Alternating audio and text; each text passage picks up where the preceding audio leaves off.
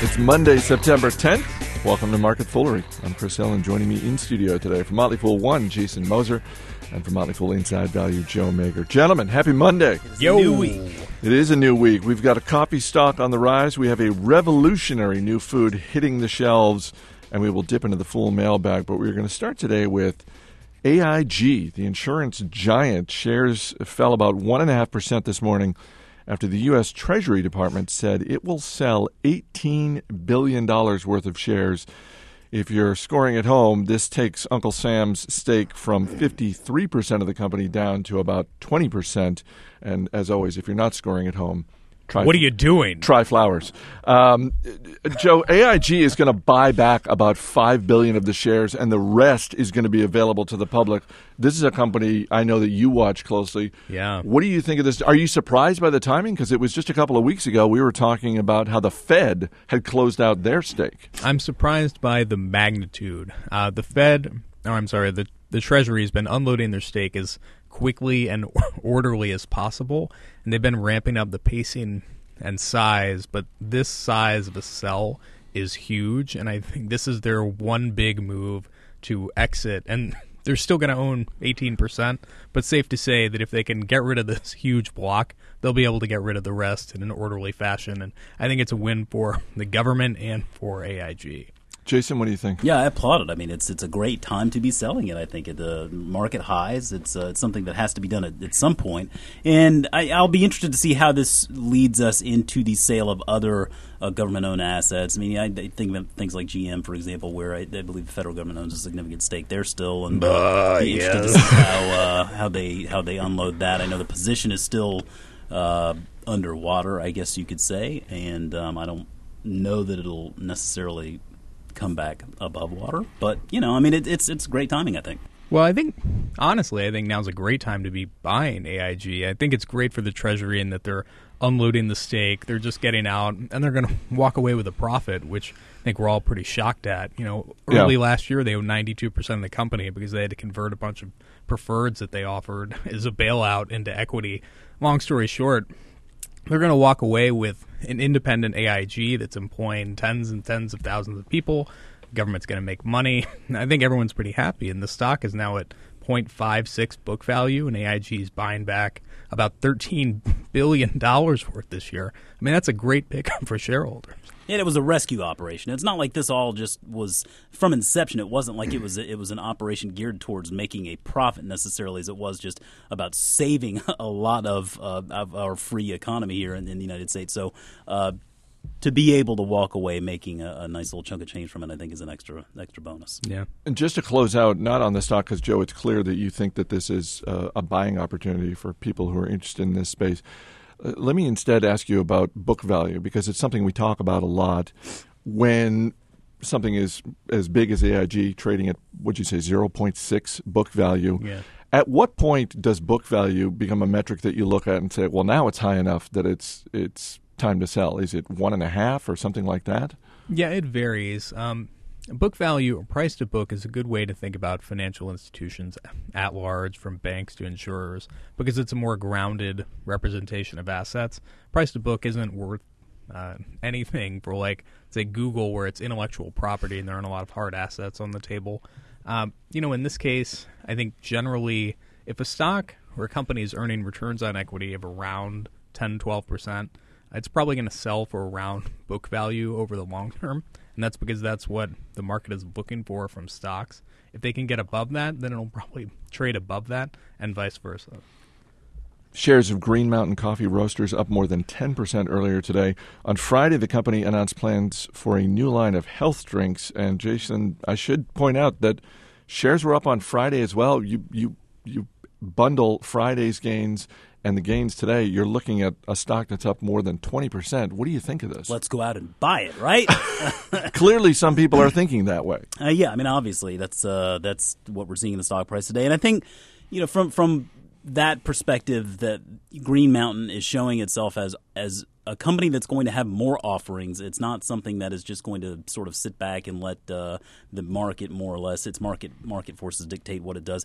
This is a good thing in that they are offering more. But we're still looking at a company that at the end of the day, they are going to be losing these patents on these Keurig machines. And, come this holiday season, Starbucks has their own little machine coming out called the Verismo, which is a big deal. I mean, the holiday season is when about half these sales for these single-serve machines take place anyway.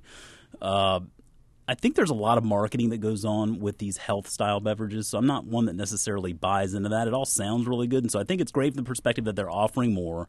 But at the end of the day, you still have a company here that it's free cash flow negative. It doesn't make really any money.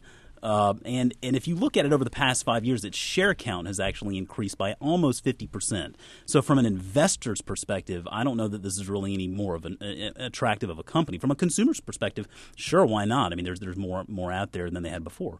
But as an investor, I still, it doesn't do anything to sway me. Joe, we've talked about a company like Facebook, which makes a lot of money in advertising. It just obviously hasn't made enough money in advertising. Are you going to propose putting ads on K-Cups? No. Stick with me. It just doesn't make enough money to justify its market cap. Yeah. To Jason's point about the patents for the K-Cups expiring soon, is Green Mountain Coffee Roasters, is that a death knell for this company, or does it just mean, look, this is a company that is just going to be a whole lot smaller, and if as an investor you're expecting the stock price to just shoot to the moon and be a real growth stock, you're in for a world of hurt. Yeah, it's not a death knell, but it does mean they're not going to get the same pricing on K-Cups that they did before, and that's going to hurt profits ultimately.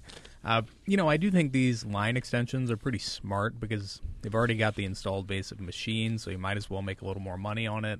And being able to put more beverages through a Keurig definitely adds to the value, so they'll sell more units. But, we're talking about lemonade and tea. These aren't items that most Americans drink on a daily basis like we do coffee. So it's a smart little, expansion of the franchise, but not something I'd be pushing a stock 30% up over. Yeah, I mean, it just at this time when we know that food cost inflation is coming into play. People are very mindful of what they're buying when they go to the grocery stores. The grocery stores like Safeway and Kroger already have their own little store-branded K-Cup, right.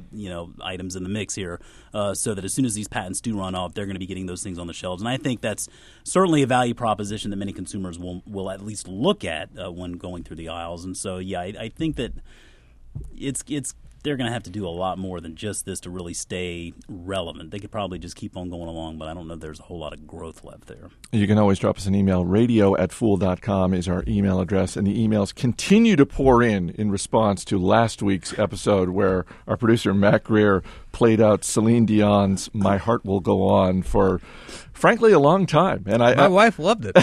And we haven't got any emails from Celine Dion. We have not heard from Celine Dion. We have not heard from her attorneys.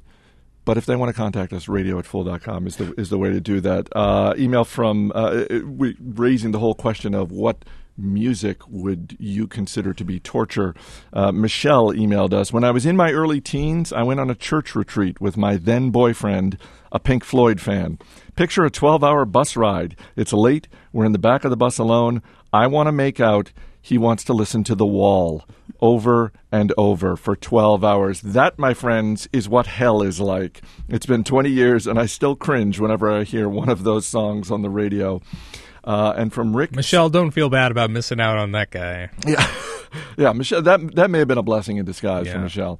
And from Rick Sturkey in Afghanistan, he writes, my buddy was tortured in the Air Force SERE school, and SERE stands for Survival, Evasion, Resistance, and Escape.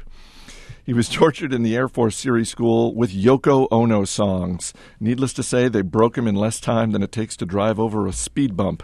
My West Point summer hazing days were spent waking up to George Thorogood's Bad to the Bone and Guns N' Roses' Welcome to the Jungle. Whenever I hear those songs, I have to remind myself I am no longer at West Point, but safe here in Afghanistan. Finally, our final story today, guys. Kraft Foods is a $71 billion company, and yet shares are up today on heavier than usual volume. And I believe it's because candy corn Oreos are hitting the shelves today for the first time and just in time for the Halloween season. These are limited edition Oreos that feature vanilla wafers with yellow and orange colored cream, available at Target stores across the company. I should also point out shares of Target running ahead of the market today. I'm just saying. Whenever you put limited edition Oreo and candy corn in the same sentence, I mean, you can't help but see good things happen. Candy corn is gross. Oh, come on. This is one of those candies that got invented like 70 years ago, and just Total sacrilege. And what does it say here. that it's still around? Exactly. it's gross. No kid out there wants candy corn. I beg for to differ. Halloween. Why do they keep making it then? Good question. I bet if you could measure candy corn share, it has fallen like a rock over the last 30 years. Now, my first reaction to this was, Oreos, candy corn. My first thought was, boy, this is going to save me some time because now I'm just getting them together There at the you same. go. But I mean, what about that, Jason? I mean, to the whole notion of limited edition. Is this an effective thing, even if it's just in the short term, even as just a brand awareness thing for when you think about a brand like Oreo, which has been around for 100 years? Yeah. It seems like there's not a lot they can do. This seems like a relatively small bet that a company can make. Oh, it's an extremely small bet. And I was going to say 100 years. I've been around for a few of those, and I don't know that I've ever heard of candy corn Oreos before. This is the first I've heard of those. Now, I mean, I'm an Oreo fan, and, man, I like candy corn, too. So, I mean, hey, put your hands together, and I think you got something special. I think it's pop-worthy, and I'm going to go out and give them a buy. Kraft is going to be splitting on October 1st, and we've talked about this before, the North American grocery business, which is Oscar Mayer and Planters Nuts and that sort of thing. That's going to be spun off as Kraft Foods Group. And the remaining company, which includes Oreos, Cadbury, Trident Gum, that's going to be Mondelez International. I think we're all huge fans of that name. What about that? Is that, I mean, when you look ahead to that, I know I'm sort of putting you guys on the spot here, but is there one of those two that seems like a better bet? Because clearly, beyond the brands themselves, there's a regional bet that you're making with the North American grocery business versus brands like Cadbury, that have greater exposure in Europe. What do you think, Joe? I'd go with Mondelez, even though it has a terrible name. And, I haven't spent a lot of time looking at the two separate components with that caveat. But to me, I think those brands likely to carry higher margins, probably have international growth ahead. More appealing of the two. Jason, what do you think? I think that I agree with you, and the reason is because of the Cadbury component there. And I don't think we don't see it enough here in the United States other than at Easter time with those god-awful cream eggs. Nah, you talk about candy corns, but I don't like those cream eggs. But anyway, I mean, like in my travels, through Egypt and elsewhere, Cadbury's huge. It's all over the world. We don't see it so much here in the States, but Cadbury's a tremendous brand internationally speaking, and so I think there's a lot to be said there. Yeah. I mean, the irony is they overpaid for it not all that long ago, and now they're spinning it off. Yeah, but I believe they're still running the same television commercial for those Cadbury cream eggs that they were running like 25 years ago. So stupid little bunny rabbits maybe like chickens. Maybe they overpaid for the company, but they are not spending a dime on new advertising creative. Before we wrap up, I got to mention something that's coming later this month on September 25th, and that is Worldwide Invest Better Day, which is an initiative here at the Motley Fool. If you want to join us in that, just go to investbetterday.com. It's a free site. You may have seen on August 24th, David and Tom Gardner, the co-founders of the Motley Fool, rang the opening bell of the day's trading at the New York Stock Exchange. And we actually have a great video at investbetterday.com, which includes footage of that and the guys taking the train up to New York and all that sort of thing. And if you're new to investing, and we know from emails we've gotten from our dozens of listeners that there are folks who are relatively new to investing, it's definitely something you want to check out because it's a free service that we're going to be launching on September 25th. And if you're a more experienced investor, if you're one of our services, and if you're a member of one of our services, and we know from our emails that some of you out there are, it's something that you might want to share with your kids, nieces, nephews, friends, anyone who you think would benefit. It's going to be a great new free service that we're launching September 25th, so check it out. Better than candy corn. It's going to pay better dividends than candy corn. I will agree there. InvestBetterDay.com. Joe Mager, Jason Moser, guys, thanks for being here. Thank you. As always, people on the program may have interest in the stocks they talk about, and the Motley Fool may have formal recommendations for or against. So don't buy or sell stocks based solely on what you hear. That's it for this edition of Market Foolery. Our producer is Matt Greer. I'm Chris Hill. Thanks for listening. We'll see you tomorrow.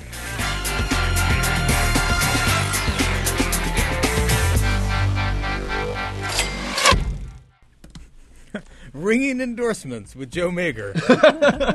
Better than candy corn. part of our new podcast, Damning with Faint Praise, with your host, Joe Mager.